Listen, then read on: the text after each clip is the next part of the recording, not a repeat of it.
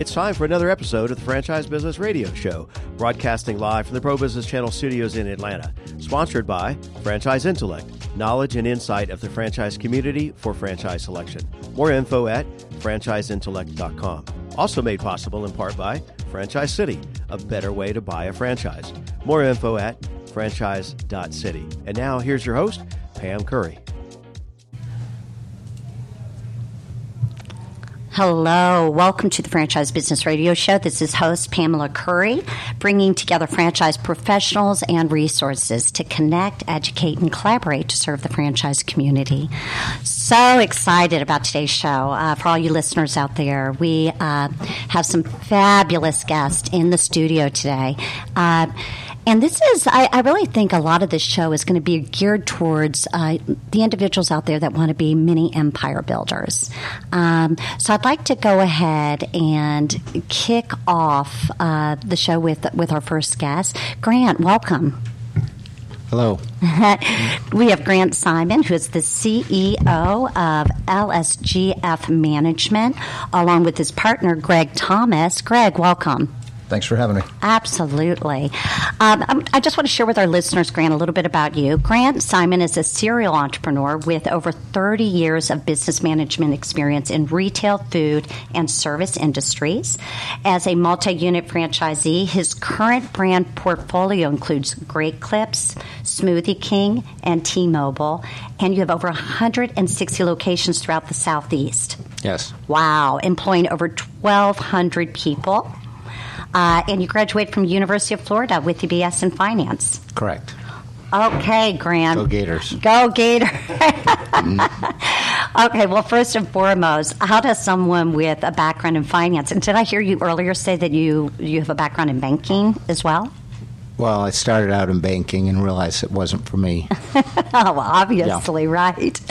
Well, I'm trying to figure out where, I think a good place to start is how do you transition out of this finance banking background into entrepreneurship, or should I say entrepreneurship? Yeah, well, my father was an entrepreneur, and that's the way he raised us and basically taught us that it's better to work for yourself than work for a company, which is the opposite of what most parents teach their kids. So I worked for about 6 months in banking before I started my first business. And would you mind sharing a little bit about that? How did you get started? How did you make that transition? Well, moving forward a couple of years where I dabbled with a few other things, I was a customer of Great Clips 25 years ago. Mm-hmm. I'd get off work at 7 p.m., and it was the only place open. It was kind of a new concept, quicker cut haircuts. Yeah. And I realized that they had something going because it was always packed at 7 p.m. So I started talking to the stylist, talking to the manager, realized it was a good business, signed up, opened my first location. It turned out to be a really great location, one of the top 20 in the United States. And back then, they only had 400 locations. Today, they have 4,000. Wow. So timing, obviously, is important. There's that sweet spot, right? Did you start off as a single-unit operator? Yes. Okay. Yeah. It was in Cumming, Georgia. Okay. So start as a single-unit operator. Yep. And at what point did you decide to become a multi-unit operator? When a location became available, there was a franchisee that was failing. I decided to buy his store, and I was just going to close it and relocate the fixtures. And I got in there and realized it was just poor management. We kind of turned it around. It turned out to be another great location. That makes sense. Yeah. And I want to talk a little bit about that. I'm not going to bring this question up yet, but I think an important question for us to address for our listeners is how can you have the same brand, the same opportunity, the same training, the same support, but not have equal success? Well, go ahead. Any thoughts around that? Well, it's management style, perseverance. A lot of times people just give up too early. What I saw over the years was people would get in there and do a great job, and after about a year or 2 years, they would get frustrated and move on, and then somebody else would go in and not do anything different, and then the business would take off. So a lot of times it's just waiting it out. Yeah, and right, it because I do like when I work with clients, I do like to say there's sort of this 12 to 18 month. It's a grind, but then it starts to stabilize. Do you think that's a fair assessment based upon your experience? Yes, absolutely. Okay, excellent. Well, I know that you have a business partner in the studio as well, Greg Thomas, and the two of you are partners with the company LSGF Management. Yeah. Okay. What does that stand for? It stands for Life's Short, Grow Fast. Life's Short, Grow Fast. Which is kind of our motto. I like it. How long ago did you and Greg partner? 7 years ago, maybe. About 7 years ago? Yeah. Okay, Yeah. excellent. We were both Great Clips franchisees, and we're actually previously neighbors as well. He became a Great Clips franchisee, and we realized we work better together. He's got different skills than I do, and we merge our companies. That's great. Any advice around, I guess, selecting a business partner? I've had business partners in the past before that didn't work out, and I've had ones that have worked out. The ones that you have where you make money usually last. The ones you have where you don't make money usually dissolve. Fair enough. We can understand why, right? Yes. Show me the money. Before I want to go over to Greg as well, because I know the two of you have approached this business differently, and obviously it's turned out to be a very complementary business partnership. Any advice that you would like to give to our listeners who are considering multi-unit franchising? Or thoughts? Well, you just have to do it. Go for it. Pull the trigger. Exactly. You have to find a concept that works. A multi-unit franchise, not all of them do. Some of them you need to be there all the time for. Those ones will not work. Finding the right brand that's going to either an emerging brand that's going to work out, or an established brand where you're going to have good business. And it sounds like there's a little bit of a timing component in there, right? If you're looking for the scalability, it sounds like, there's a bit of a timing. Like it'd be difficult, I'm assuming, to get into a Great Clips and achieve what you've achieved right now. Right now, yeah. Most markets are sold out. They've been sold out for many years. So getting into Atlanta would be very difficult. You'd have to buy out somebody that's already has an established business. Yeah. It would be a little bit more difficult, yes. Makes sense, definitely. Well, good. Well, thank you so much. And I'm excited to have you on the show. And Greg, welcome. If you don't mind, I'm going to give the listeners a little bit of a background on you. Greg Thomas is president of LSGF Management and a franchisee of several brands, obviously Great Clips and Smoothie King. Working as a water delivery boy in 2004 and having a net worth of about zero. Somehow Greg embellished some financial applications. You secured a loan to buy a distressed, underperforming hair salon. Okay, so a different approach to this. A combination of great operations and out-of-the-box marketing led this to become the fastest-growing segment in the industry, the salon space, in the country. I'm sorry, fastest-growing salon in the country. Following that same business model, you bought several more distressed businesses. A few years later, you partnered up with your neighbor here, Grant Simon, and now business partner, to form LSGF Management, which currently owns and operates 160 stores. Amazing. You have served as co-op president for 8 years. In that role, you have developed several large cross-promotions and charity marketing concepts with the goal of increasing foot traffic without discounting. I might ask you to explain that. What do you mean by that? There's different ways to drive foot traffic into your stores. Coupons one, radios one, TVs one. I'm not big into discounting. I think there's a different way to do it. So I came up with some different gift with purchase ideas. Also came up with some different ways to raise money for charity. Wonderful. Yeah, one of the programs at Great Clips was a 300 NASCAR race, which resulted in the highest attendant nationwide as far as races in Atlanta's history. Wow. You stole all my... Did I steal your thunder? Maybe not the thunder. A little bit of lightning. But my background, Grant and I were not partners originally. Grant got into franchising way before me. He was very successful way before me. I did not know him when he got into Great Clips. But my background is I was delivering a water truck, delivering the 5-gallon bottled water for a company called Lipsy Water, and going nowhere fast in life. And I had 2 little kids at home, and I was not doing very well at all financially. Had a great wife, great kids, but wasn't doing well financially. And I went and got my hair cut at a Great Clips hair salon in Holcomb, in Norcross, Dunwoody, that area of Georgia. And I thought I got a good haircut, but I thought the place was terrible, so I told the stylist, nice haircut, but this place sucks. Sorry. And she said it's for sale if I wanted to buy it. And I just said, okay, great. And I left there, and I started thinking about it on the way home, and then I pulled into a bank and decided I would exaggerate a little bit on a bank loan, so somehow they got it.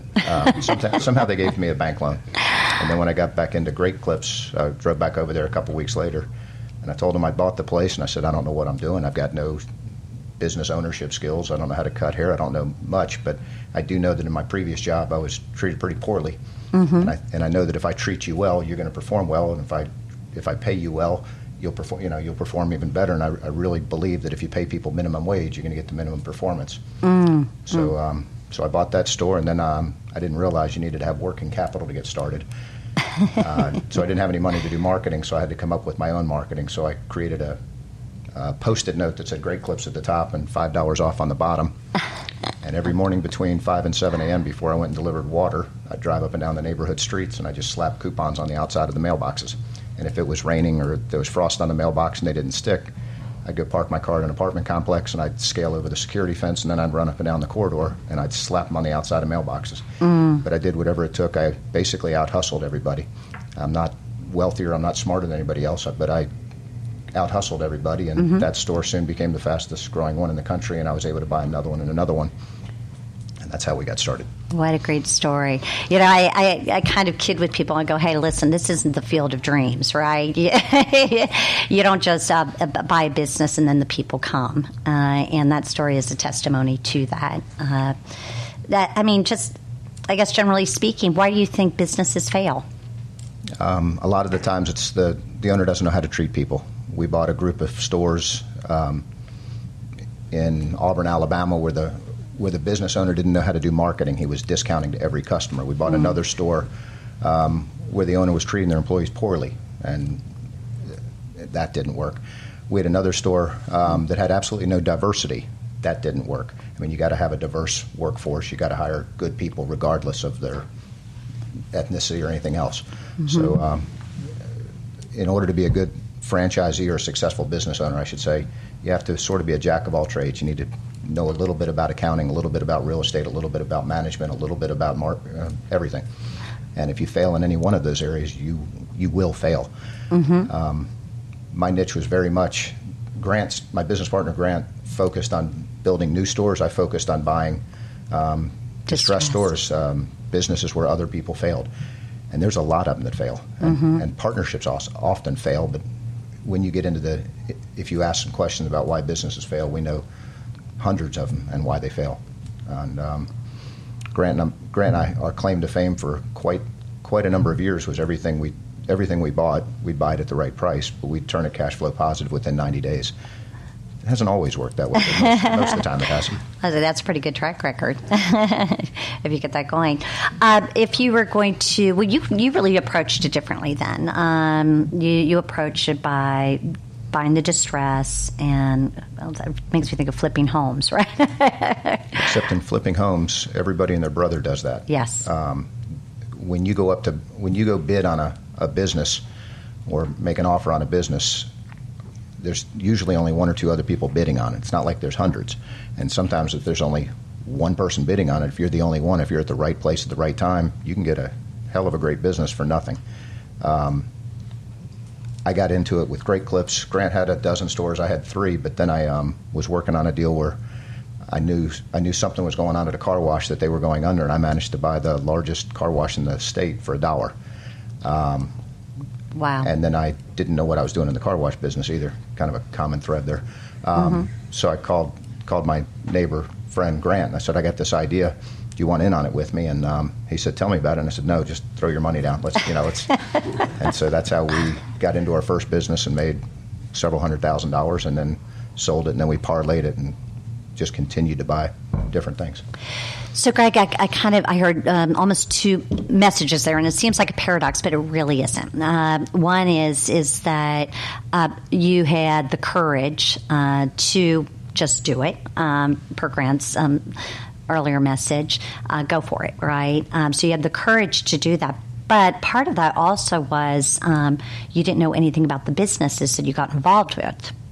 I think ignorance was sometimes one of the great traits I have. Yeah. Hey, I always say there's advantages to a degree of naivety. You're not going to get all of your answers addressed. The first store, I remember Grant made a statement. We were just drinking buddies at the bar every Monday night. We'd talk about it. We weren't business partners.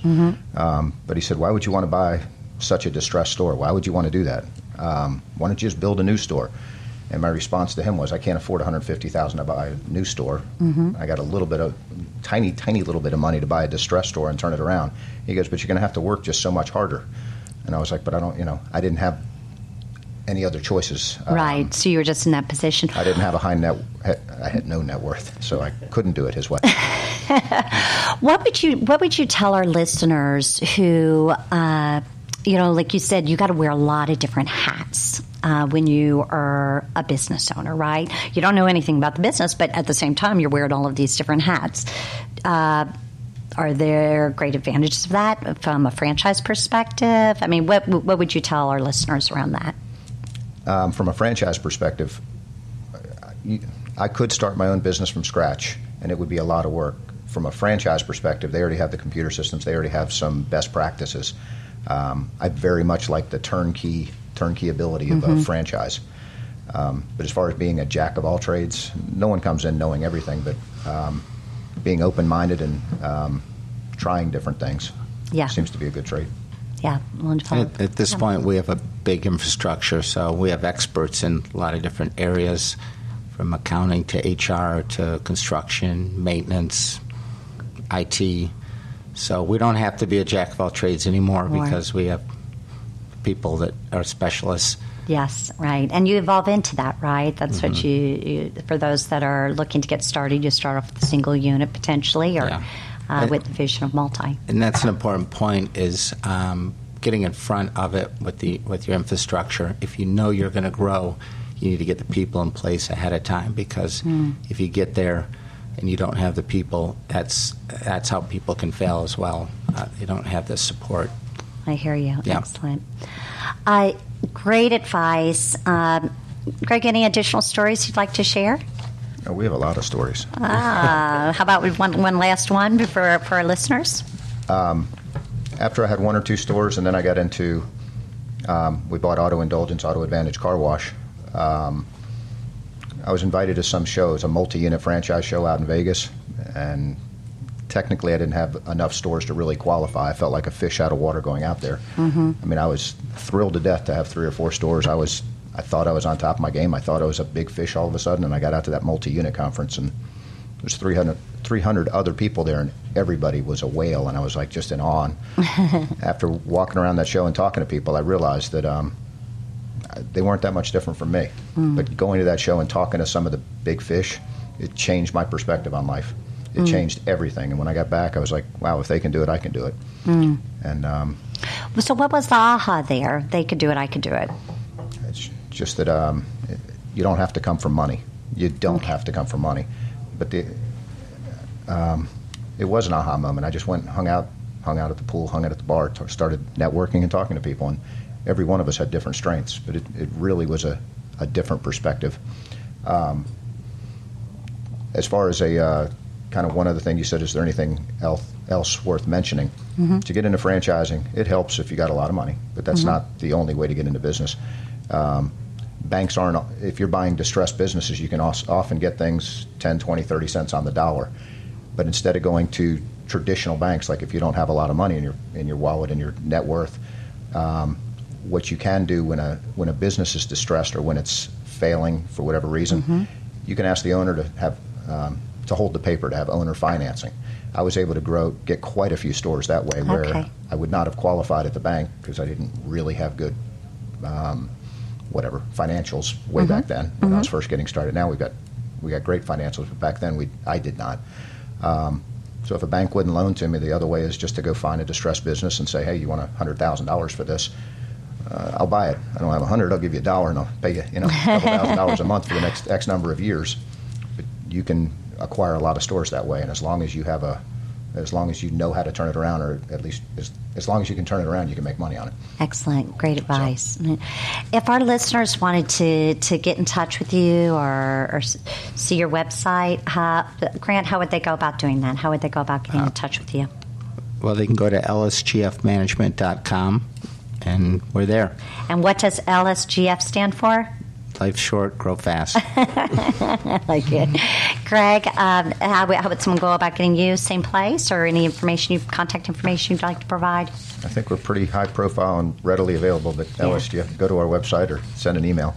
I can tell you that neither Grant nor I are really good with telephones. I don't think we ever answer them anymore because it's not an efficient way to communicate, but send an email or whatever. But ask a lot of questions before you get in business.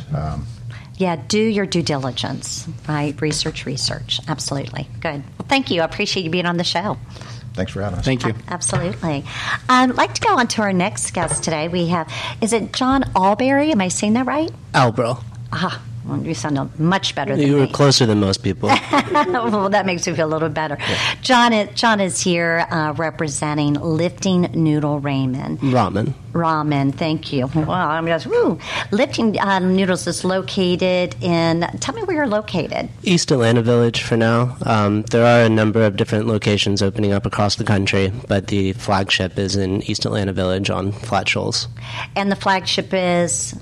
Lifting Noodle Ramen. It's KSP Restaurant Group? Well, KSP Restaurant Group is something that was started by Seven. He's a gentleman I work with, and him and his business partner, they originally started with just one restaurant, Pokeberry, and saw a lot of success from that initially. They opened up 16 locations across America in the first year of business. With that success, they opened up Lifting Noodle Ramen and, have started franchising that as well. And additionally have, partnered with a number of other different restaurants to help them with franchising. That's good. So at Seven and the founders, they saw a gap in the ramen marketplace here in Atlanta and obviously wanted to put their own unique spin on the concept. It sounds like Lifting Noodles offers classic traditional dishes. But when you think of ramen, what are the different twists and the secrets to the menu? It sounds like you've got a little spin there. Well, one of the things that Seven has always been really great about, and something I like that makes me want to work with him, is he's very, very creative with his marketing ideas. And similar to what you were saying earlier about not wanting to offer discounts on things because it's a bad business model, he'll take classic products like traditional ramen from Tokyo, and then add sort of like an innovative twist to it, incorporating a menu item that wouldn't typically be there, or presenting the plate in a way that makes it very appealing for pictures on people's Instagrams. And for example, with Pokeberry, poke is a style of seafood, seaweed, rice that's been very popular for a long time. But he made poke donuts, he made poke burritos, he made a sushi corn dog, and these items all photograph really well. He made a poke pizza, and literally has now Lifting Noodle and Pokeberry have people from other states driving just to come take a photo of stuff and put it on their Instagram. So he's able to go viral very easily, which is a hard thing for businesses to do. It's almost something you can't pay for.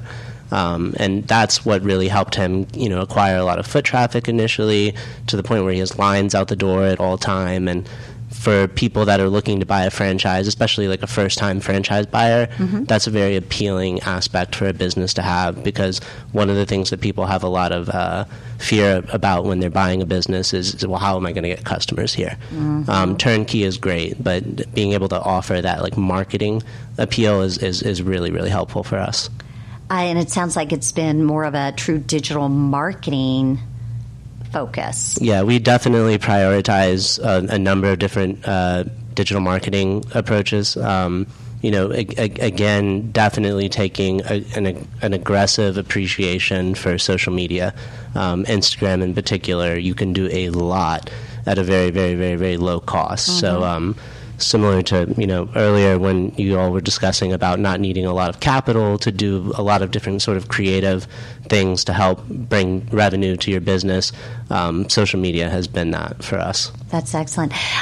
You brought up a really important topic that anyone who's moving into business ownership, I say, needs to ask themselves, and that's customer acquisition, or what we might refer to as sales and marketing. Right. If you have a business, you have a customer. Right. So it sounds like you guys are doing some really creative things. And not just with the digital marketing. Seven initially started off by himself, and then he partnered with Ken, who has a really great tenure setting up very, very large-scale commercial kitchens. So he has like the food industry background.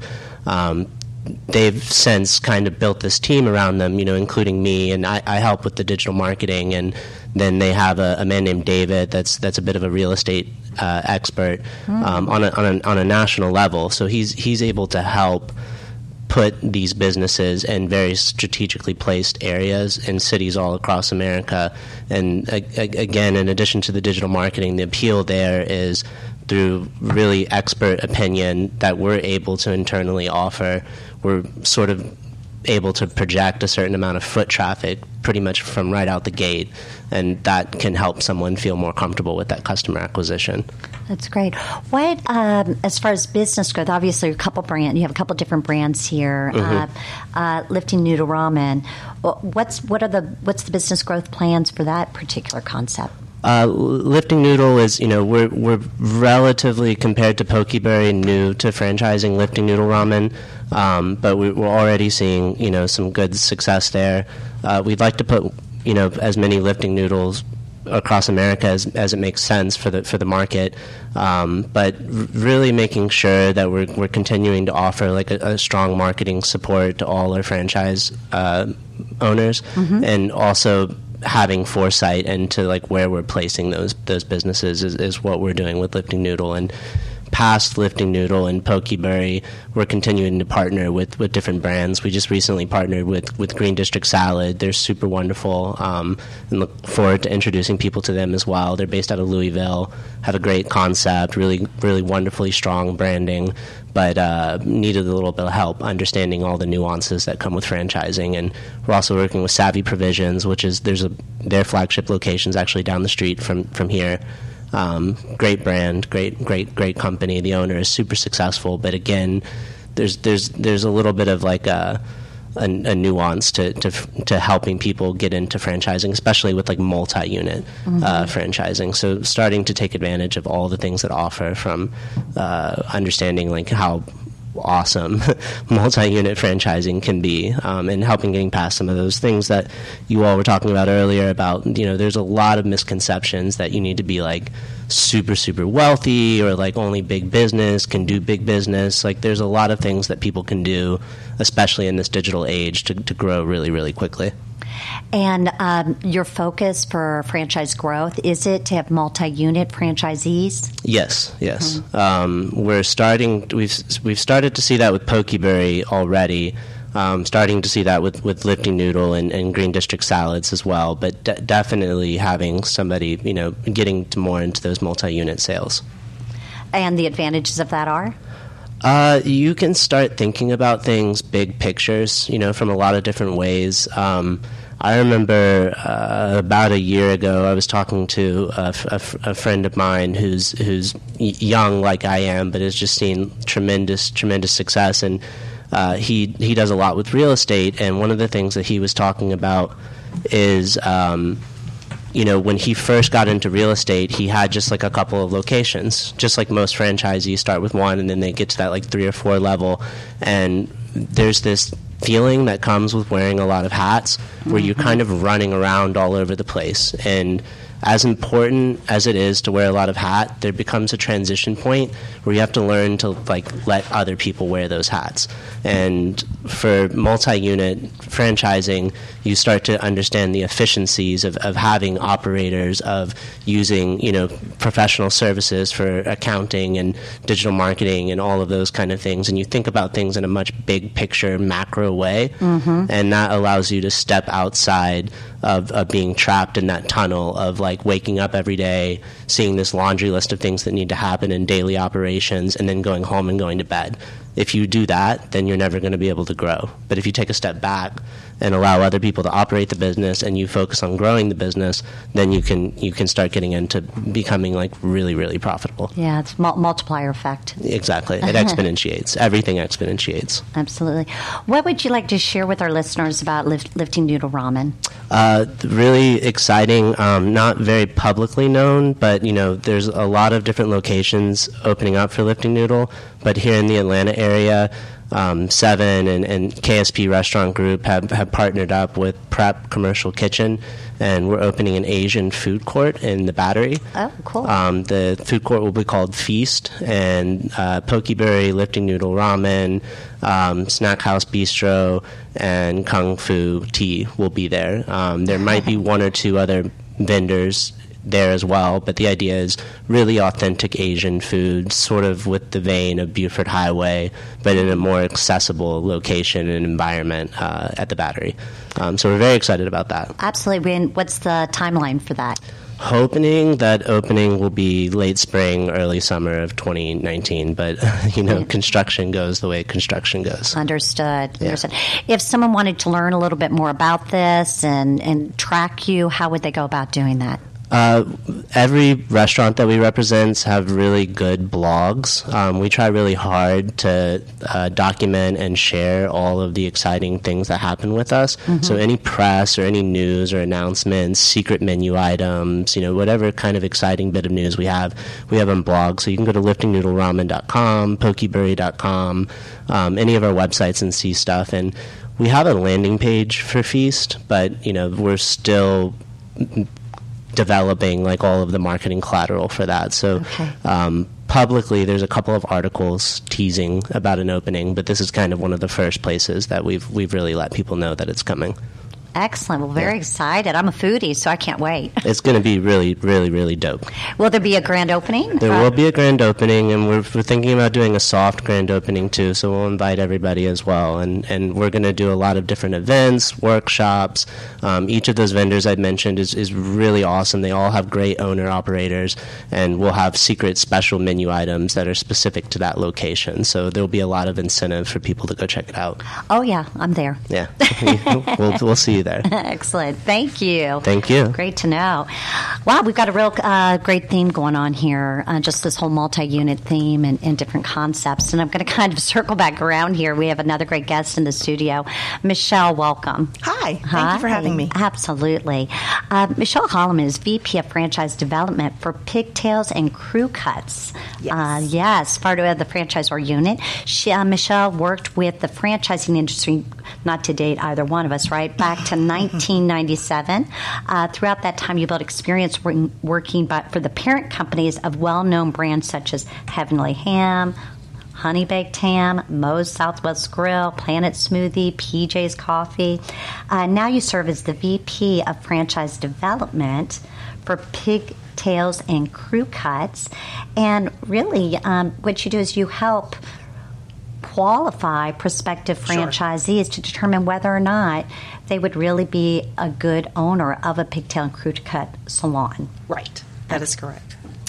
Let's. I know we've been talking about the multi-unit thing, but tell us first of all. Tell us a little bit about Pigtails and Crew Cuts. Pigtails and Crew Cuts is a kids' hair salon franchise, and we're headquartered right here in Atlanta, Georgia. We have we have products, we have haircutting services for young children. When you walk into a Pigtails and Crew Cuts, you'll see bright colored walls and theme car chairs and movies playing at each station and video games and toys for the young children while they're waiting. So we want to make the experience fun and memorable for children, but also for the parents as well. Would you talk to us a little about the industry, right? We were just talking about great clips, and now we've gone to from adult salons to kids salons. Right. So the hair care industry is a $60 billion industry, and the children's segment is about $7 billion. Okay. So the children's hair salon is extremely fragmented, and our business model is really simple. So we want to make sure that we get into communities that are affluent communities and that can support in their desirable areas where kids need haircuts. And so certainly we love talking to franchise owners that have young children and are looking for something to do outside of the corporate world, having that work-life balance scenario. They're trying to figure it out. They're figured, hey, if I'm working in the corporate world and I'm working this hard, why don't I do something for myself?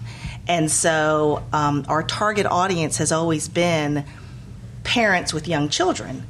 And we love that. But now I would love to focus, like, Greg and Grant, on multi-unit, multi-concept franchisees. Because I think we could complement what they already have with their experience and their franchise experience, but then also serve a different demographic, which is children. I like it. So why franchising? You hit on something a little bit ago when you said that this space is fragmented, and whenever I say you come across a fragmented space, that very often is good for franchising. That's a good criteria. Like everybody here, franchising, I believe, is the way to go because you're getting the franchise support. You're getting the turnkey. Everybody has skill sets. You may be good at marketing, you may be good at, the financial aspect. But joining a franchise, you are getting the support. And we have excellent franchise support in our office. In our offices, we have over 75 years combined of franchising experience. Our goal, our primary mission, is to help our franchisees be successful. And so we work really hard because their success is our success. Absolutely. And so we work really hard on helping them with all aspects of the operation and making sure they have an understanding and to be a jack of all trade. There's the kind of two sides to the business equation, right? You have one side of the business equation are those proven methods of operation and really knowing how to operate the inner workings of the business itself. But then the other side of that equation is being effective as a franchisor and knowing how to grow a franchise system, how to train and support. That's right. And it sounds like you've got both sides of that equation. We do. If someone was interested in a Pigtails and Crew Cuts, help them understand what would that investment look like. The total investment for Pigtails and Crew Cuts is around $230,000, and that's inclusive of our franchise fee of $30,000 for a single unit. We have multiple unit options if someone wanted to go that route. Obviously, there's the discounted franchise fee, the larger protected territory, the development schedule that we put behind it. We also have an area representative program if someone is interested in that, and they would, buy a territory or space and then develop them or sell them off and go that route. But it's about $230,000.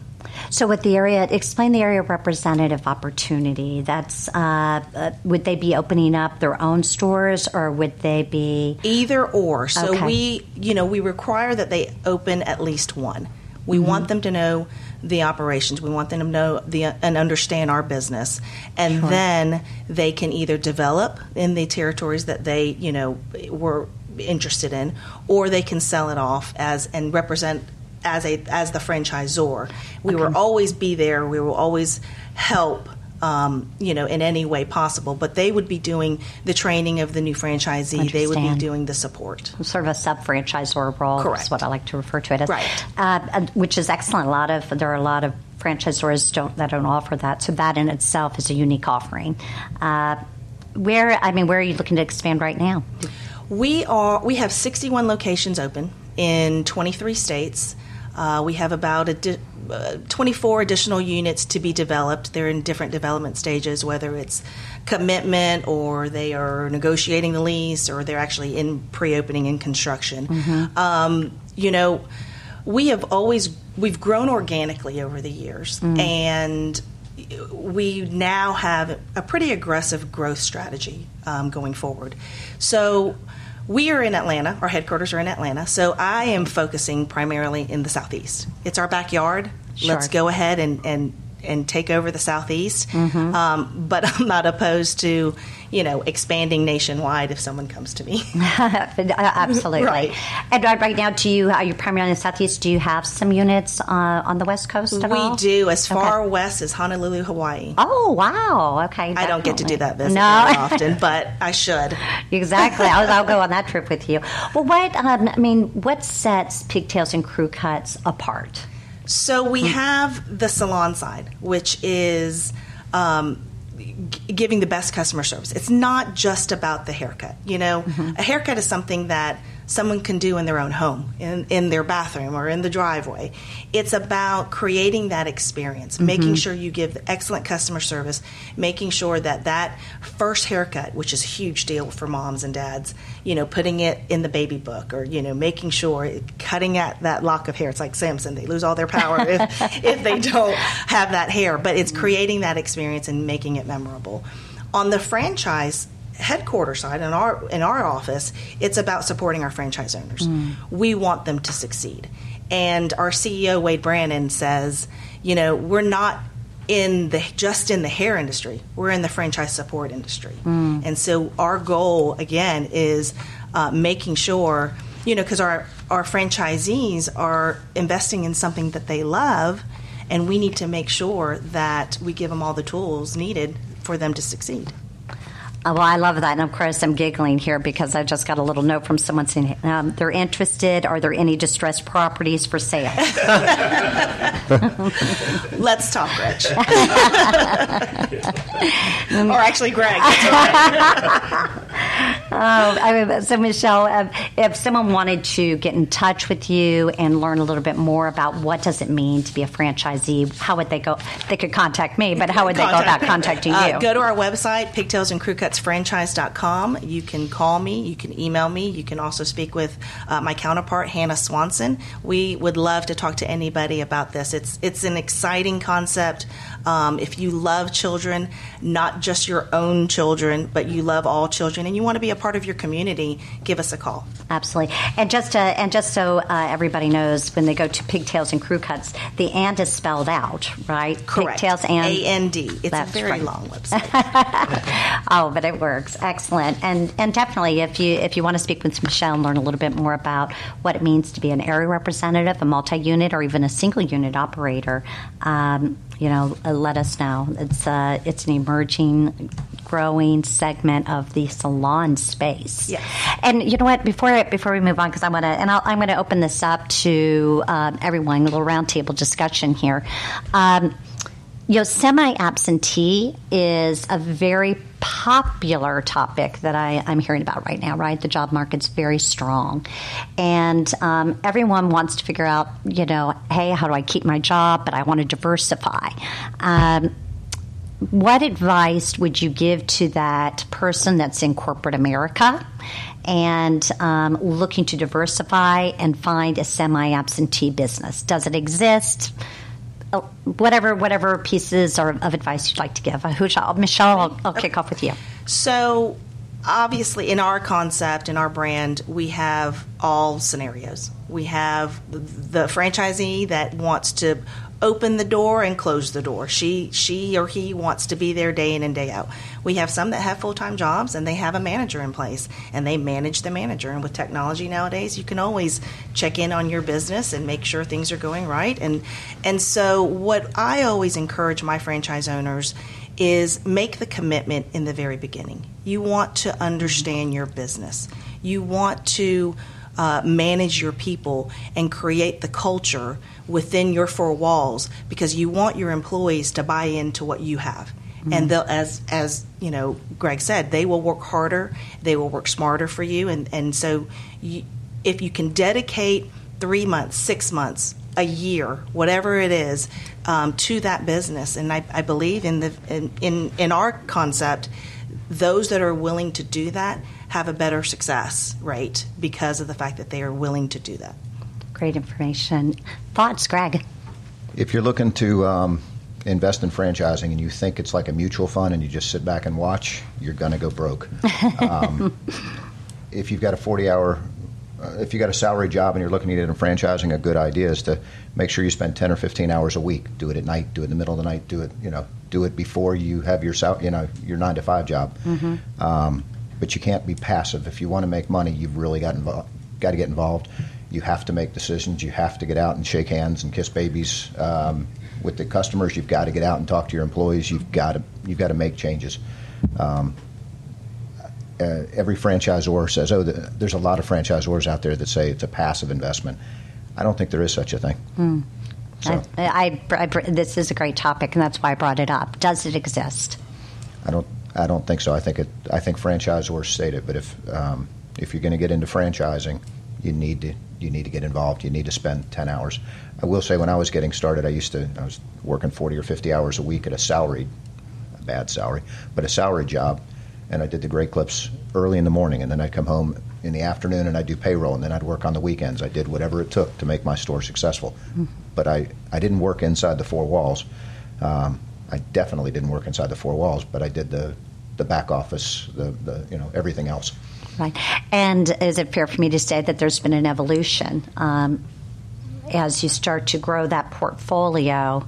Like you're saying, you didn't work within the four walls, but you're working the weekends. At what point do you get to, as you're building out that portfolio, do you get to have lifestyle?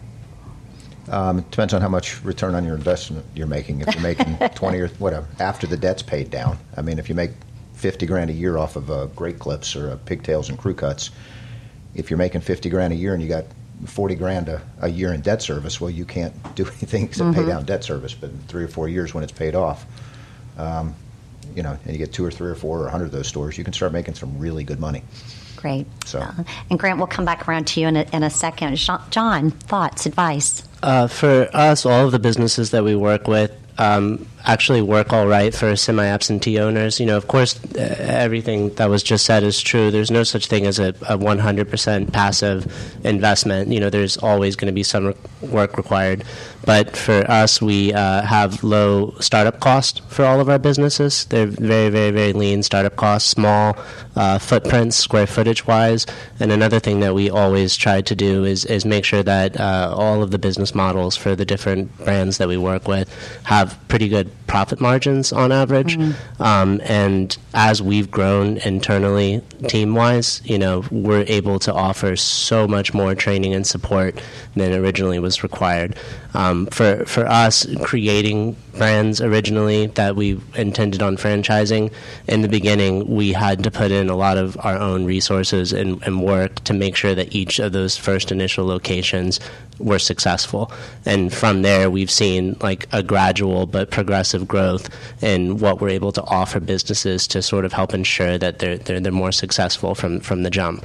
But like what was just said, I do think is true. There's always going to be some amount of at least checking in. And if you do want to be semi-absentee, the one thing that I say that I feel like I see more than anything is people forgetting that semi-absentee does require an operator. Like you do have to make sure that you've hired and sourced somebody that has sort of the same values as you do from an owner's perspective for your business. You can't just hire anybody off the street to run your business for you when you're not there. A lot of great points. And I also want to magnify a point that you made, which is I think that there are certain concepts that lend themselves to being a little bit more simplified and easier to run as a semi-absentee and find an operator to actually run it. Grant, any other words of advice? Well, I've just seen it work as a stepping stone. Somebody who's already made the commitment that they don't like their job and want to work for themselves and get into a franchise, maybe makes the investment, does the best they can, holds on to their job and their business, and eventually has a plan to exit from their job and make it a full-time business. I've seen that work, but unless they make that transition, I've seen it fail numerous times. As well. Good. Thank you, everybody. And that's going to go ahead and bring Franchise Business Radio Show to a close. Before we do, I just want to go around the studio again, and if you would just give your website. So if people want to reach out and do some work on this, learn a little bit more, they can do that. May I go ahead, Greg? Greg Thomas and Grant Simon. Our website is LSGF Management, and LSGF is, since it's LSGF stands for Life Short, Grow Fast. And where that came from is I was 40 years old when I got started in franchising, and I knew I didn't have much time left to catch up to all the Joneses. So, but that's how they can get a hold of us. And now you have Life Short, Grow Fast. John? For us, the best place is liftingnoodleramen.com. You can find out a lot of great information about buying a very affordable restaurant with very strong marketing behind it already. Excellent. Michelle Holloman, and I'm with pigtailsandcrewcutsfranchise.com. Excellent. And this is Pamela Curry, host of Franchise Business Radio Show, signing off. And I also want to give a shout out to Robert Edwards, Franchise City. Thank you for your sponsorship of Franchise Business Radio Show. Thank you again for joining Pam Curry and her guests on the Franchise Business Radio Show, sponsored by Franchise Intellect, knowledge and insight of the franchise community for franchise selection.